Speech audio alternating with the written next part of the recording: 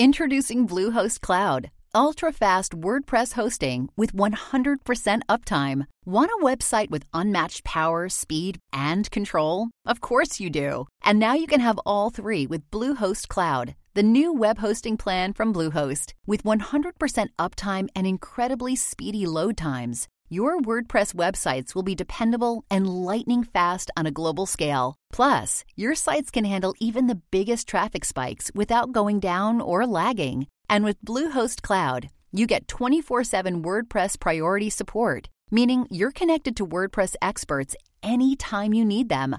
Not to mention, you automatically get daily backups and world-class security. So, what are you waiting for? Get Bluehost Cloud today by visiting Bluehost.com. That's Bluehost.com. 2 bits, 25 cents an hour. That is what the minimum wage paid back in 1938. That is 1/29th of what it pays today. And whether you're working a job to get through college or greeting customers at a superstore to make ends meet, at some point that minimum has been or is going to be your wage. And how well has that worked out for the economy, this 75-year experiment? Well, it should set up a good debate, so let's have it. Yes or no to this statement: abolish the minimum wage. A debate from Intelligence Squared US. I'm John Donvan. I will be moderating. We have 4 superbly qualified debaters who will be arguing for and against the motion, abolish the minimum wage. Our debate goes in 3 rounds, and then the audience votes to choose a winner, and only one side wins. Arguing first for the motion, ladies and gentlemen, let's welcome James Dorn. And James, you are the Cato Institute's President for Academic Affairs. You are also editor of the Cato Journal. You have in the past referred to a potential minimum wage hike as, quote, a case of zombie economics.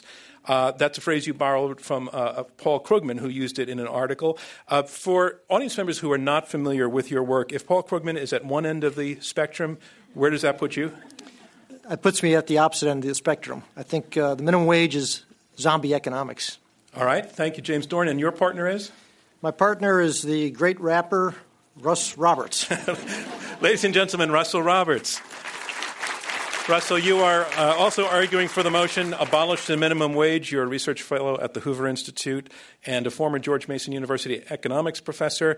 And the word rapper came up. In fact, you co-wrote and co-produced a rap song on economics that sounds something like this.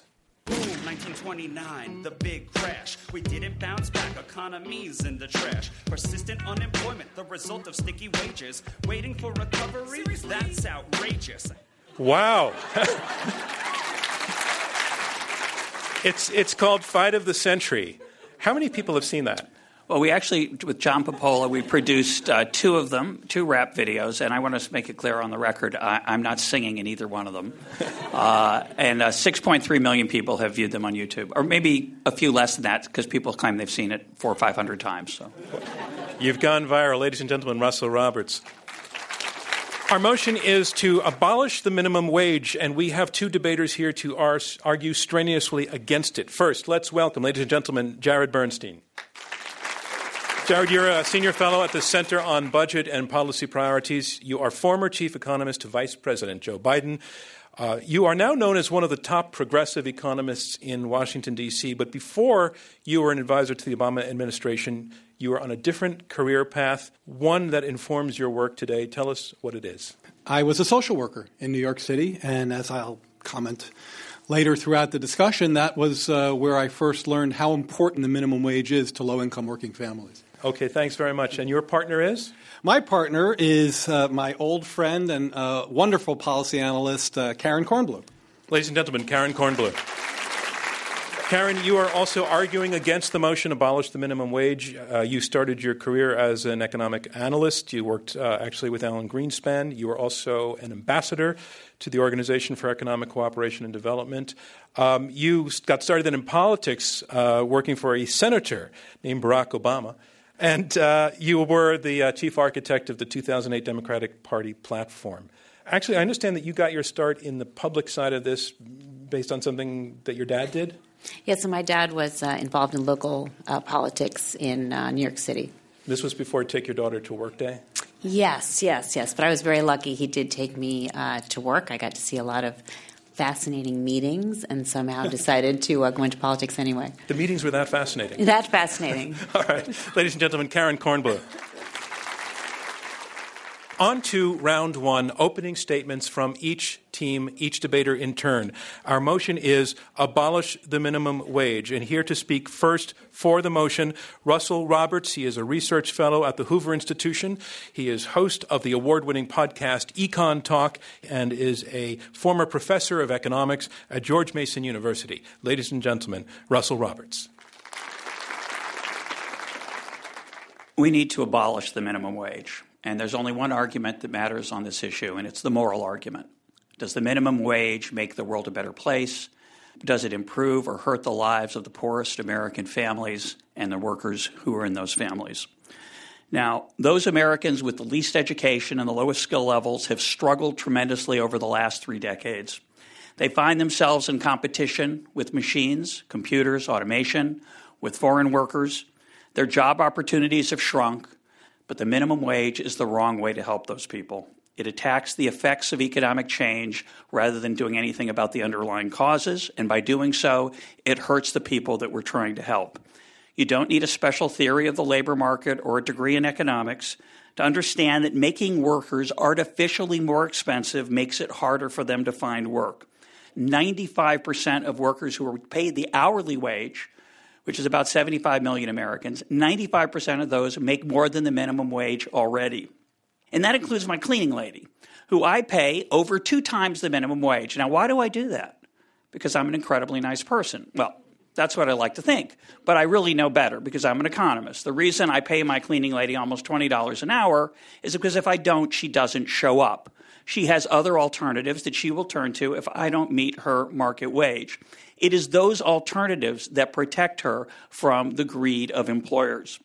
And alternatives force employers to treat employees well, and most of us don't need legislation to protect us in the labor force. Now, many who support the minimum wage will argue that somehow you can raise wages artificially and there will be no net effect on employment. But those artificially high wages, that boost in wage, discourages employers from hiring other workers who are low-skilled and have little experience. This is particularly tragic today when the unemployment rate among 16 to 24-year-olds is 16%, and for African Americans, young African Americans, it's over 29%. But who believes that employers don't respond to incentives to higher wages and try to find ways to save costs? That's why employers replace workers with machines. That's why they send factories overseas. And that's why manufacturing employment has been falling steadily in recent decades, not just as a proportion of the total, but in absolute numbers, because fewer and fewer low-skill workers who used to do those jobs are needed to produce the goods that we still make in manufacturing. And by the way, the U.S. manufacturing sector in output terms is thriving, but in employment terms, it's struggling. And those are the places that people without a college degree used to find a good job. Those opportunities are shrinking. Others justify the minimum wage by saying the effects are small, the employment effects. Small?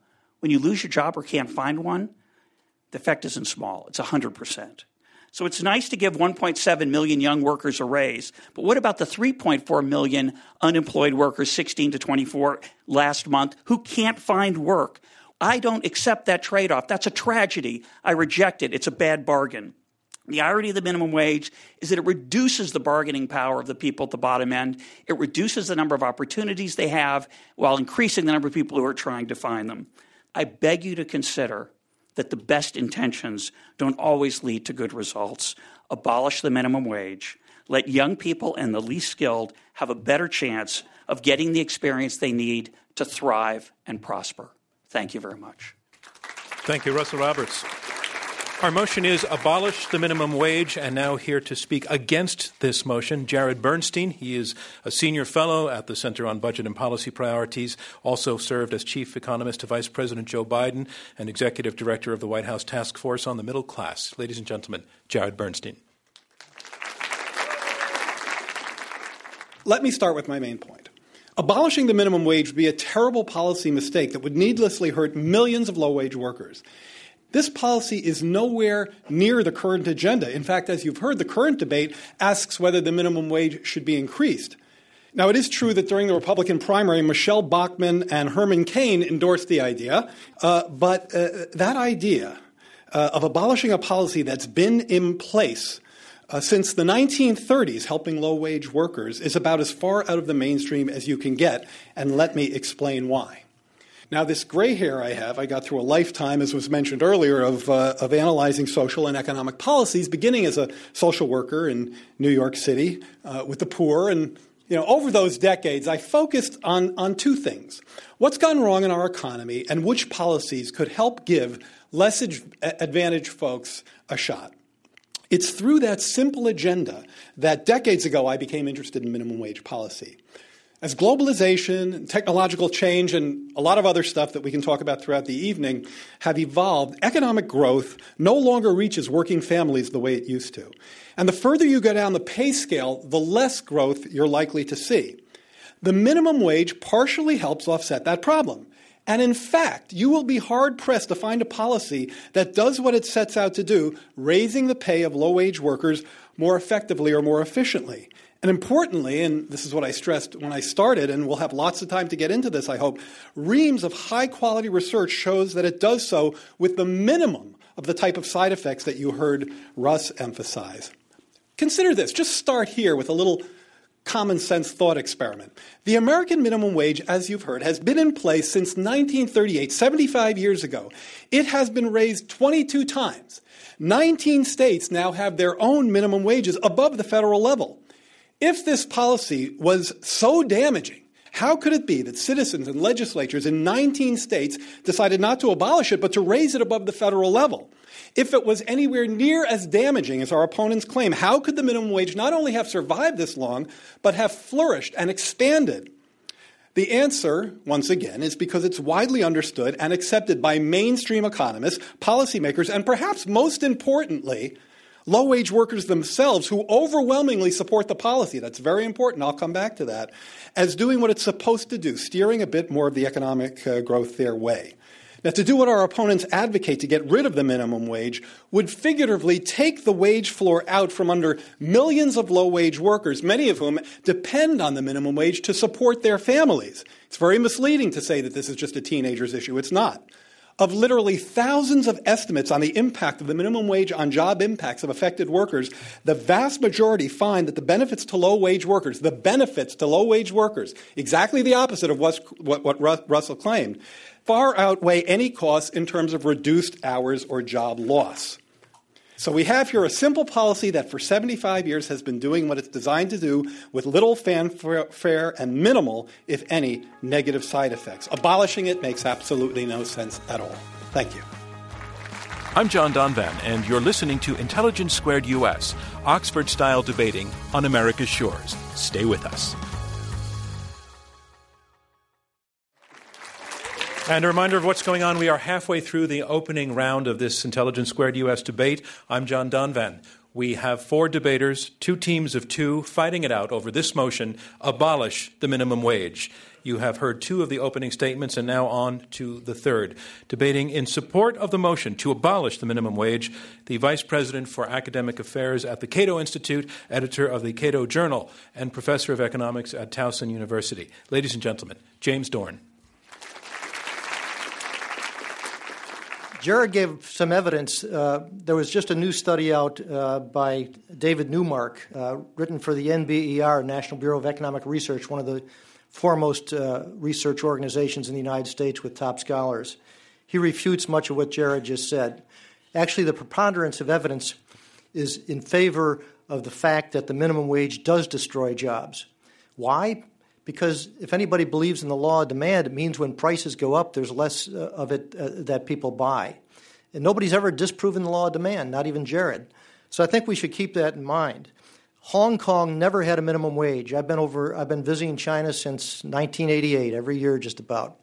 Hong Kong started to develop and trade in 1938. It was just a bunch of shanties and everything. Hong Kong rose up to be one of the most prosperous places in the world without a minimum wage. So the minimum wage is neither necessary nor sufficient for prosperity. What prosperity requires is opportunities. The minimum wage destroys opportunities. I had a friend of mine, his mother was working in a department store up in New Hampshire. She was making close to the minimum wage. The minimum wage went up. She lost her job. And she was denied the opportunity to go back and offer her labor services at the pre-minimum wage. That is the wage that she was agreeing to work at freely. The minimum wage interferes with individual freedom and economic freedom. And that's what's wrong with the minimum wage to a large extent. It doesn't increase workers' bargaining power because it makes it illegal for the worker to offer her labor services for less than the minimum, even though she's willing to do so because that's a better opportunity for her. And it makes it illegal for the employer to hire that worker.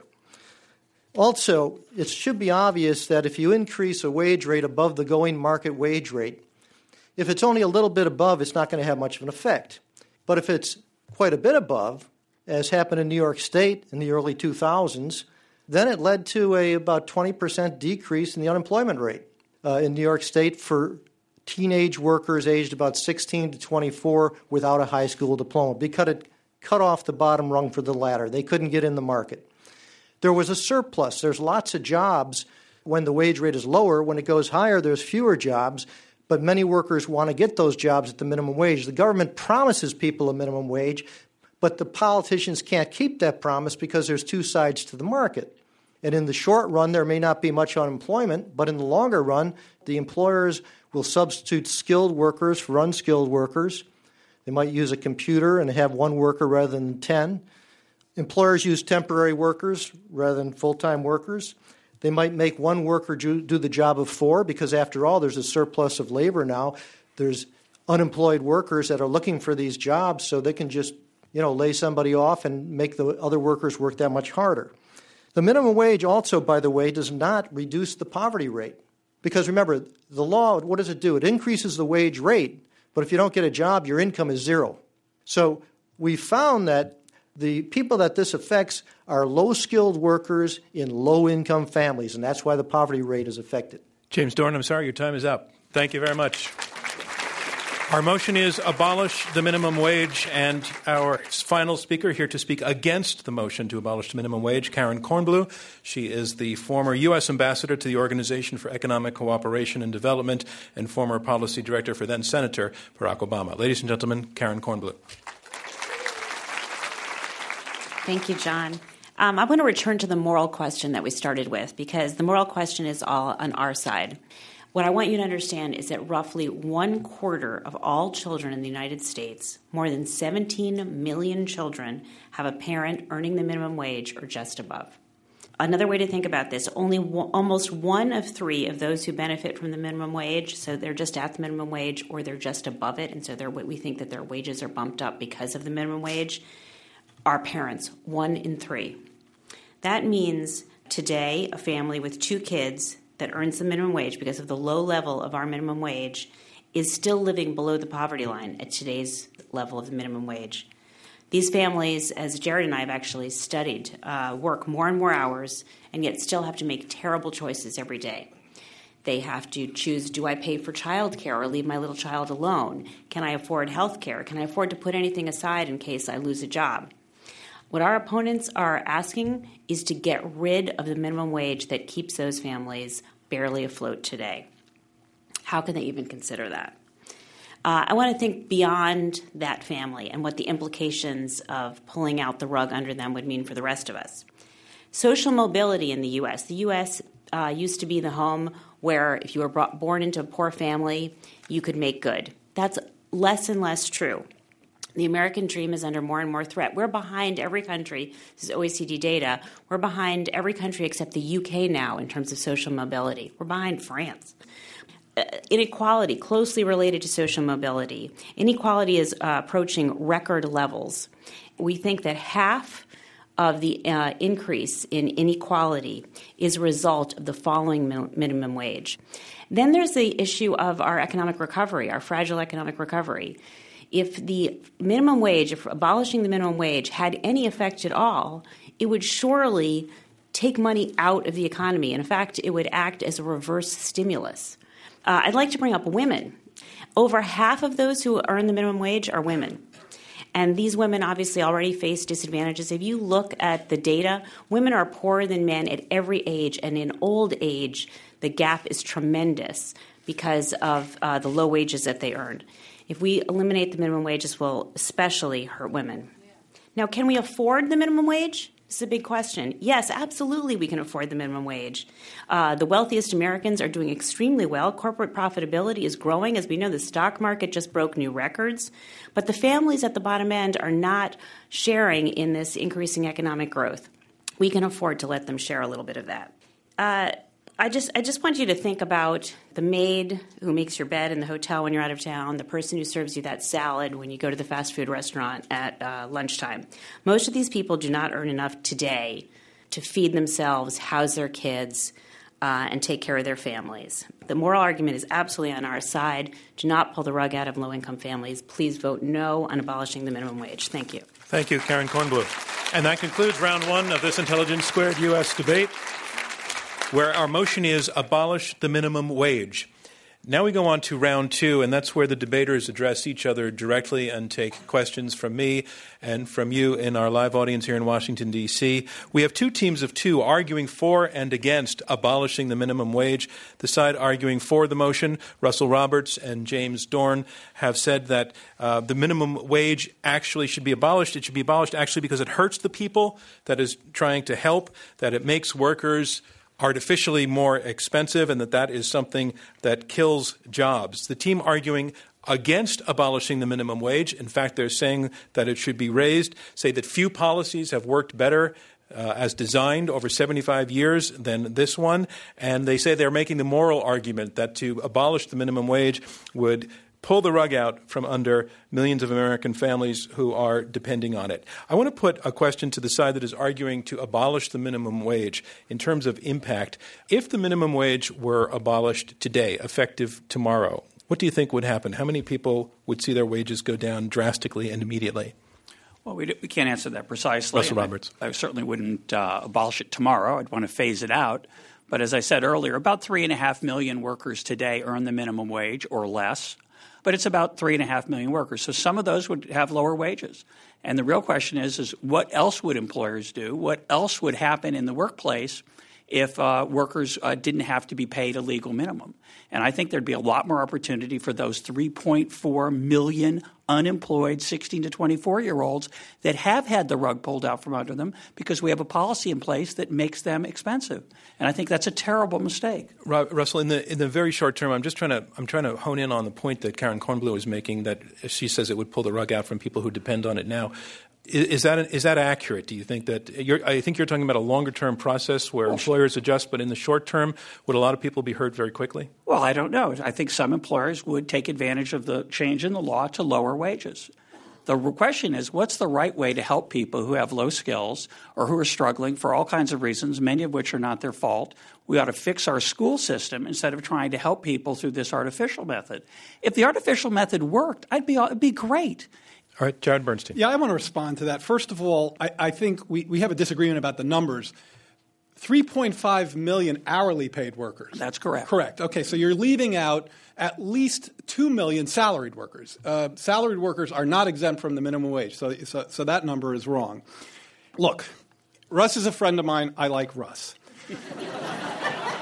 But so we got the whole ad hominem thing worked out. You knew there was a but right away. Okay. No, I like Russ a lot. But I am aghast to hear Russ say, how many people would this hurt? Who would this hurt? How would it hurt them? I don't know.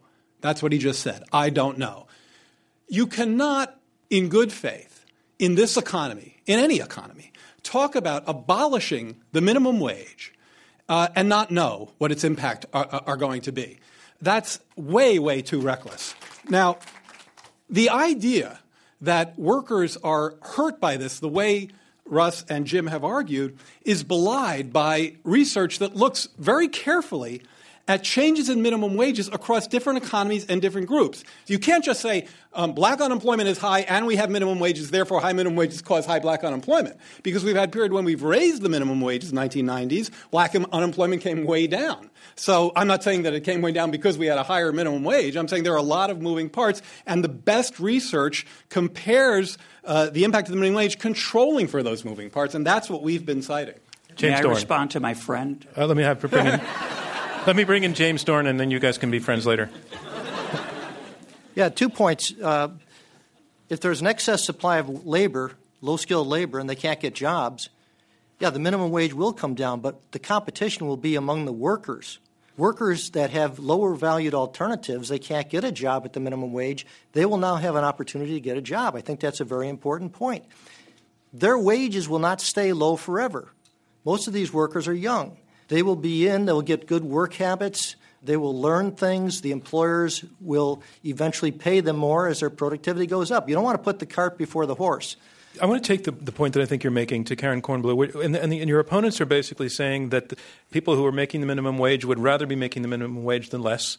They acknowledge, I think, Russell, acknowledge that some people would be hurt immediately in their pocketbooks, but they're also saying that lots of people are not on the minimum wage. They're not working. And I want to have you respond to that piece of their argument. Thank you, John, because I made the moral argument, but I think it's really important to get the economic argument right. And I think the economic argument sounds like it's on their side, but it's absolutely not. I like them both very much as well. But I think good economics says that you have to make sure that you're not that you're actually looking at causality and that you're taking account of all of the variables. And what the economic studies really show is that there are a lot of other things that affect unemployment. And it's just overly simplistic analysis to say that the minimum wage actually produces unemployment even in teens. But I'm actually bringing to you a different part of their argument, which is not the part of the argument where they're saying that it reduces employment. It's the part of their argument where they're saying it does no good for people who are not employed. I think what we need to focus on, though, for those people, and they've said it again and again, and I absolutely agree, and we can all go out agreeing on this, is we need to improve our education system. We need to get access to vocational education. We need to get access to higher education. That's what you need in the knowledge economy. And so I think we all agree on what we need to do for those people. Russell Roberts. Yeah, I want to just say something general about the empirical literature on the minimum wage. There have been hundreds of studies done on both sides. Actually, hundreds have found that the minimum wage reduces employment. That was the consensus among economists until the Carden-Kruger study in the 1990s. And that consensus has shifted somewhat. Now there are many economists who think that the effects are either small or minimal. Again, I would emphasize that small to me does not mean it's irrelevant. Small is still people's lives. But the point is that both just to clarify, does that mean you're conceding their point on the trends of the study now? Oh, no, the trend is there are definitely studies in respected journals that show little effect of the minimum wage on employment. And there are just as many studies on the other side saying, no, those studies are wrong. There's a big ideological gap between these two sides that we should be honest about. Because if the studies were great, they would win. They would convince people. But the reason they don't convince people is that the world is a complicated place, as both Karen and Jared have said. There's a lot of things going on at once, and it's really hard to hold things constant. It gets a lot harder when the minimum wage affects a relatively small part of the population. Look, I think that's a very fair assessment of the literature. The other side keeps citing the work of David Newmark. I think David Newmark, you got sort of... Has everybody read the David Newmark? No. And the hundreds of studies. So you've got, I thought Russ described it well. You've got the Kruger and Card and a lot of other studies that show, zero or slightly positive. David Newmark and others show slightly negative. Now, I recently corresponded with Newmark about this because we did a study at the Center on Budget. We're doing a study. And we said, David, what should we plug in to accurately represent the job loss effects that you and our opposition believe occur? Because we want to be fair. And he said a 10% increase in the minimum wage will lead to a 1% decline in the employment of teenage workers. Now, if that occurs, that means that 99% of affected workers get a pay raise. Now, our opponents have consistently said if 1% loses a job or loses hours of work, yet somehow 99% get a raise, it's a bad deal. That's just economically a very misleading way Let's to hear see from this. Jim Dorn. Most of these studies look at the short run, what happens in a very short period of time, and there's mostly modest increases in the minimum wage. That would lead to modest decreases in employment. But if you look at the long run, longer period of time where businesses that are just making marginal profits and they can't increase prices much, they're going to cut back on low-skilled workers. And all workers aren't the same. All teenagers aren't the same. Some have better work ethics and so forth. So these are the workers that are going to be retained, and other workers are going to lose their jobs. This is the thing that I just like about the minimum wage. It puts government in between the employer and the worker. It politicizes the decision about employment. Instead of letting the worker who knows his or her alternatives the best come in and negotiate. Now, they might say the worker has no bargaining power. If that were true, you could pay the worker anything you wanted. But if you pay workers too low, you see help wanted signs. The part of your argument I want to take to the other side, and to use the phrase that his partner used, if you artificially make workers more expensive, then employers are going to adjust by not hiring them. That is a coherent, logical argument. And I haven't heard you respond just to the logic of that argument. That's a great question. It has to be empirically tested. You can't in economics. This is not science. This is social science. It's different. And the tests that have been applied have been, I think, very careful pseudo-experimental kinds of tests where as much as you can is held constant. And what those tests find is that you don't get the results that Jim and Russ have predicted. So you have to ask yourself, what else is going on? And the other things that are going on are what I call the 3 Ps: prices, productivity, and profits. Okay? Profits are redistributed somewhat when minimum wages go up to low-wage workers. I think that's a good thing given the trends that Karen decided. A very interesting and very positive impact is that you find that in the low-wage labor market, a part of the economy that's fraught with turnover and vacancies, that goes down significantly. So productivity helps absorb some of the increase as well. And there's some price effects too. But my question that I put to the other side, the day after the minimum wage is abolished, what happens to the workers who are making minimum wage now? They keep their jobs, they make less money? That's what you see happening? Yeah. Russ Roberts. I want to ask you to do the following experiment. If you decided to quit your job, you didn't like your job, you were bored, you wanted to try something else, and now you're going to go out in the workplace and find a new job. But the government passes a law that for you to be, when you go to your new job, your new employer has to pay you, say, let's pick a relatively small number, 20% more than your current job. That's the law. And my question is to my opponents, do you think that would make it harder for you to find work? Would you be excited about that? I think you'd be scared. I would be. I'm John Donvan, and you're listening to Intelligence Squared U.S., Oxford-style debating on America's shores. I'm John Donvan, moderator of Intelligence Squared U.S. Join us online at iq2us.org to vote on the motion and keep the debate going. We're in the question and answer section of this Intelligence Squared U.S. debate. I'm John Donvan. We have 4 debaters, 2 teams of 2, arguing out this motion, abolish the minimum wage. Yeah, Jim I Dorn. want to come back to this moral argument because I think it's an important point. And the question is whether individuals should be free to choose to make themselves better off as they see it, or whether the government should mandate a wage rate which may put you out of a job. If the government says the employer has to pay you $9 an hour and you're only producing $5 an hour, you're going to lose your job. Now, why is the worker getting $5 an hour?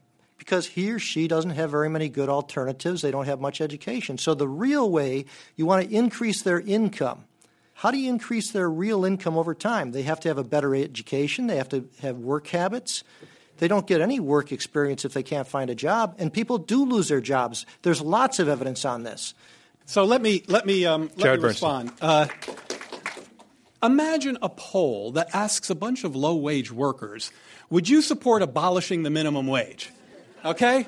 Do that little thought experiment and see if that interferes with workers' freedom. In fact, 90% of Americans earning less than $24,000 a year support raising the minimum wage. So go ask them about abolishing it and see what they say about their freedom to choose. Well, ask this lady that lost her job in New Hampshire. Okay, now listen, Jim. If you're going to find one case of one person who loses their job and say we should abolish the minimum wage, you're nuts. Russell Roberts. And actually, Jim, you were the one who was called nuts. Do you want to? Yeah, I'll let Jim go first. Yeah, all right, Jim, you can go first. I don't believe in ad hominem attacks. Obviously, it's an example. It's something other than just a raw statistic. It's a human being. People should be free to choose. It's a free country. The government shouldn't be involved in this. It's okay, as if I'm going to the go to government Russell. wasn't involved Jim, in I'm only interrupting you because you have made that point, and I want to let Russell. So I think, again, Jared makes a great point. Most minimum wage workers think it's a good thing. They won't if they lose their jobs, though. They're not experts in economics. They're not experts on thinking about how their businesses might respond. So again, I would make the point. The minimum wage right now is fairly small and not as harmful as it would be if we raised it, for example. So that is true. It's fairly small, but it's not small for the people whose lives are affected. Karen, very quickly, because I want to go to questions. So, Karen. Okay, so sorry, Russ, but you did just undermine your point completely. Great. Let's hear because it. you just said that the current minimum wage is not creating problems. Your position is to abolish the minimum wage. I just think that we have to be really, really careful. I think if we know that at our current low minimum wage, we are not causing problems, why on earth, because of some abstract notions or some theory about economics that's not proven in the empirical literature, do we want to subject low-income families to an experiment of throwing out minimum wage, which is a support for them and their families? Because every worker whose productivity is under $7.25 an hour right now is having a very difficult time making their way in the world, especially young workers. So that gets to the heart of the theory where I think Russ and Jim go wrong. What you just heard from Russ is a standard Econ 101 theory, which is workers are paid their marginal product. They're paid what they contribute to their firm's value at the margin. Now, if you believe that, you know very little about the actual labor market. Let's go to some questions. Hi. I'm a business owner in Washington, D.C., where the minimum wage is $8.25 an hour. And I love the idea of worker freedom. When I think of one of my workers living in Washington, D.C. on roughly $16,000 a year, if they didn't take much in vacation, they'd have the freedom to choose, say, between rent or food or, maybe health care. If we don't pay our workers a living wage, then what we're asking is for the rest of the population to subsidize our businesses to bring those people up to a level where they can survive. You mean? Yeah. The living wage isn't by the taxpayer. I think it's usually a proposal to just have a higher minimum wage that would be able to support a family more easily. What kind of business do you have? I'll repeat it for those since you don't have the mic. You have a consulting business and your workers are paid, you said you have some that are paid $8.25 an hour? No, I said that's the minimum wage in Washington, D.C. So none of your workers earn the minimum wage? No. There are some who do, though, and that's very hard on them, and that's no doubt about it. Right now there's a proposal with the City Council of Washington to increase the minimum wage for special stores that have large footprints. This would be stores like Costco and Home Depot and Super Walmart. There are very few of those in Washington, D.C., but they want to raise it to 11-something an hour. The Washington Post came out the other day and said that's a horrible idea because Costco will leave. And the Washington Post thinks that's a bad idea. I do, too. Jared Bernstein. These are empirical questions. If I communicate nothing to you tonight, that would be the thing that I'd want to leave you with. You can't make the assumptions that our opposition does. I do think the questioner gets into a very important point that we haven't touched on yet. If you abolish the minimum wage, and it falls a lot, you will collect fewer payroll taxes. You will have to pay more in food stamps. You will have to pay more in unemployment insurance. You will have to pay more in welfare benefits. And it is very much a transfer of the burden of poverty to the taxpayer in ways that minimum wages and living wages help to mitigate. Right down front here. I know we're on radio, but if you could imagine a graph that shows the distribution of what wages would be without a minimum wage, my guess would be that the $7 or $8 minimum wage is close to the low end, and that most people would make more than that in the absence of a minimum wage. Do both sides believe that's the case, so that we're at a level where it's kind of irrelevant whether it's there or not, and that if it were much higher, if it were $20 an hour, $25 an hour, would we actually be at a point where it's relevant and abolishing it or not would make a difference? So is your question this, are we at a level at the current minimum wage of $7.25 an hour that is so low that abolishing the minimum wage would not actually affect well, what I'm not most people saying are that making. it would have no effect, but it has minimal Little. effect, right? Yeah. Because it's close to where the minimum would be, and so that may have no All right, effect. let me go to Russell. Well, do you want to go first, Karen? Just a real quick thing. We think that the minimum wage also affects those who earn just above the minimum wage, that it props up wages just above. So if you look at the people who earn at the minimum wage or just above, we have 1/4 of all children in the U.S., more than 17 million kids, who have a parent who earns at the minimum wage or just above, who we think would be affected. One more question. Hi, my name is Charlie Edelman. Risking oversimplification. That's our mission here. It seems to me that the side arguing for the motion is arguing in favor of workers' individual freedom, and the side arguing against is arguing for government protection. What elements of the minimum wage debate isolate it from arguments against hours working on the job versus overtime, healthcare benefits? What elements of this debate make it unique compared to other labor versus business arguments? That's a really good question. That's really good. In other words, are we just having the same old argument over and over again? Is this just libertarian versus progressive government argument, or is there something else going on in terms of the minimum wage? Is that what you're saying? Exactly. All right. Who would like to take that on first? James Dorn. Well, with the minimum wage, there are only so many jobs to go around, so old lump of labor fallacy, since the wage rate's not allowed to go down if there's a surplus. And the employers have a lot more power then to dictate certain things to workers. They would have more flexibility and more freedom for both the employers and the workers if you got rid of the minimum wage. And I think if you got rid of it, the wage rate wouldn't change that much because we're pretty close to where the market clearing wage rate would be. That's why politicians don't have large increases in the minimum wage. They can get the political brownie points of feel-good policy where most people think that the minimum wage is a good thing. When they have increased it by a lot, for example, in New York State, the study that was done I pointed to earlier, it led to a fairly significant decrease in employment. It is also the empirical evidence. It's just not common sense. There's a lot of empirical evidence on our side of the argument. So I think Jared is unfair to mention that. He doesn't mention anything about this most recent NBER study, which is much more sophisticated than the John Smith study that they like to cite. Jared Bernstein, the guy you called nuts, just said you're unfair. Yeah. So you're even now. Attack. You're even now. Look, I find the other side's argument on this point just horribly muddled. I just don't get, and I'm not trying to be cute here, I really don't get the logic that says it's really a small deal. It doesn't really affect many people. But damn it should be abolished because it's a big problem and it causes all this unemployment. Those both can't be right. They're logically inconsistent.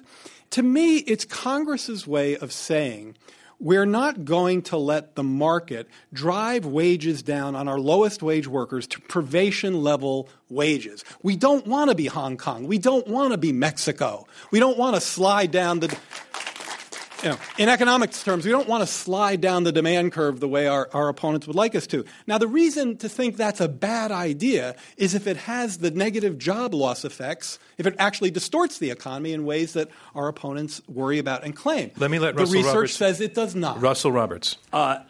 There's a subtlety here, and it's a nice rhetorical flourish here, but I think the argument is that when we say it's relatively small, we're not saying it's unimportant. We're saying it's difficult to measure. It's difficult to tease out the independent effects when many things are happening at the same time. So as a result, when some states are doing well, they raise the minimum wage, and therefore it's hard to figure out what the independent effect is of what's going on underneath. But my question for you is, since you reject the logic that we made, and you say it's only an empirical question, I'd like to know why you think employers over the last 30 years have relentlessly punished, not through their deliberately, but through their actions, have relentlessly punished low-skilled workers because they are relatively unattractive compared to workers outside the United States and automation. Do you really think that employers don't respond to economic incentives?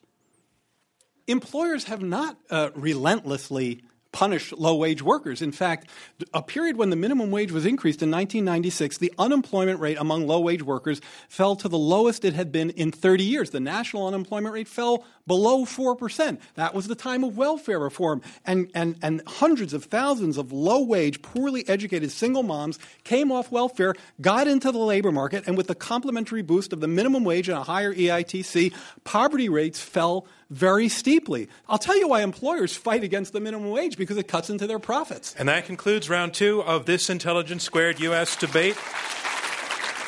And here's where we are. We are about to hear brief closing statements from each debater in turn. Our motion is abolish the minimum wage. And here to summarize his position against the motion, Jared Bernstein, a senior fellow at the Center on Budget and Policy Priorities. The almost 90% of Americans earning less than $24,000 a year who support raising the minimum wage. I don't hear an argument from the other side as to why they're wrong and to why they would support, in the interest of their freedom, abolishing a minimum wage that 90% of them support. Now, earlier Russ said something about nobody's mind being changed. That's actually not true. It's true that a lot of people's minds don't get changed. But in fact, this research that we've been talking about, particularly these experimental designs where you can really make pretty fine, granular comparisons, have changed some minds. The Economist magazine now supports increasing the minimum wage. They didn't used to. Bloomberg News, Crane's New York Business, which is very much a business, a journal, the Costco CEO, the Starbucks CEO, even Mitt Romney, during the Republican campaign, said we should index the minimum wage to inflation, not abolish it, index to inflation, which, by the way, makes sense from, I think he was thinking of, like a business guy. What you don't want to see is these surprise increases along the way. You'd like to see it indexed. And that, by the way, is part of the president's proposal. So, yes, raise the minimum wage, index the minimum wage, vote no on abolishing the minimum wage. It is a cruel, far out of the mainstream idea whose time has not come and never will. Thank you, Jared Bernstein. Our motion is abolish the minimum wage, and here to summarize his position in support of this motion to abolish, Russell Roberts, a research fellow at the Hoover Institution. In September of 2011, the governor of American Samoa traveled 7,000 miles to testify for 5 minutes in front of Congress. He begged Congress to stop increasing the minimum wage in American Samoa, a process that had begun in 2007 and was scheduled to increase until it reached the U.S. minimum of $7.25. In 2009, employment on American Samoa fell 19%. That's because employment in the tuna canning industry, which was a third of their jobs, had fallen 55%. The governor of American Samoa, who came to testify, blamed that collapse on the minimum wage. And here's a quote from him. His testimony: "We are watching our economy burn down. We know what to do to stop it. We need to bring the aggressive wage costs decreed by the federal government under control. Our job market is being torched. Our businesses are being depressed. Our question is this: how much does our government expect us to suffer?" I have the same question for those who support the minimum wage here in the United States. How much do you expect the least skilled among us to suffer? Right now, there are people within a few blocks of where we're sitting who cannot find work simply because their skills are not worth $7.25 an hour. Why would you condemn those men and women to a wage of zero? Give the least skilled among us the chance they deserve. Abolish the minimum wage. Thank you, Russell Roberts. Our motion is abolish the minimum wage, and here to speak against the motion to abolish, Karen Kornblue. She is the former U.S. ambassador for the Organization for Economic Cooperation and Development. I want to say a few things. One, abolishing the minimum wage would hurt real people and real kids. A third of those who would be hurt are parents. 1/10 are single parents. More women than men would be hurt. 55% of those who benefit from the minimum wage are female. Minimum wage laws do not seem to affect employment very much. Studies suggest that other factors, such as the overall state of the economy, how local industries are doing, matter a lot more for employment than the level of the minimum wage does. Abolishing the minimum wage would hurt inequality, it would make it worse, and it would hurt social mobility. It would make it harder for children of low-income families to get ahead. This is very personal for me. My grandmother was a single parent. She raised 4 kids. Fortunately, she had the minimum wage at that point. It had become the law of the land, and she was able to send her kids to school. I'd like the single mom of today to have the opportunity to keep her family together, get her kids through school. We should restore the American dream. We should not undermine it. We should not abolish the minimum wage. Thank you, Karen Kornblue. That's our motion, abolish the minimum wage. And here to summarize his position in support of the motion to abolish, James Dorn, Vice President for Academic Affairs at the Cato Institute. Markets don't lead to privation. Markets lead to prosperity. Historical evidence shows this. A Mexican immigrant came over the United States not too long ago. He couldn't get a job because he was illegal, probably, but he did get a job eventually in San Francisco at below minimum wage in a Chinese laundry. He worked there for a couple of years. Then he went to Georgia. He worked in a slaughterhouse at a little bit higher wage rate. And now he owns a chain of Mexican restaurants in Georgia. He had a dynamic and a dream to come here to find an opportunity. If he would have obeyed the law and the employer obeyed the law, he would have never had that opportunity. The minimum wage decreases opportunities for low-skilled workers in low-income families. We need to abolish the minimum wage, not increase it. There's a better way to help the poor than the minimum wage. Thank you. And that concludes our closing statements and round 3 of this debate. And now it's time to learn which side you feel argued the best. We have asked you to vote twice on this motion, abolish the minimum wage. You have heard the arguments. You have voted twice. The team that has changed the most of your minds in terms of percentage points moved will be declared our winner. Here are the results of the preliminary vote.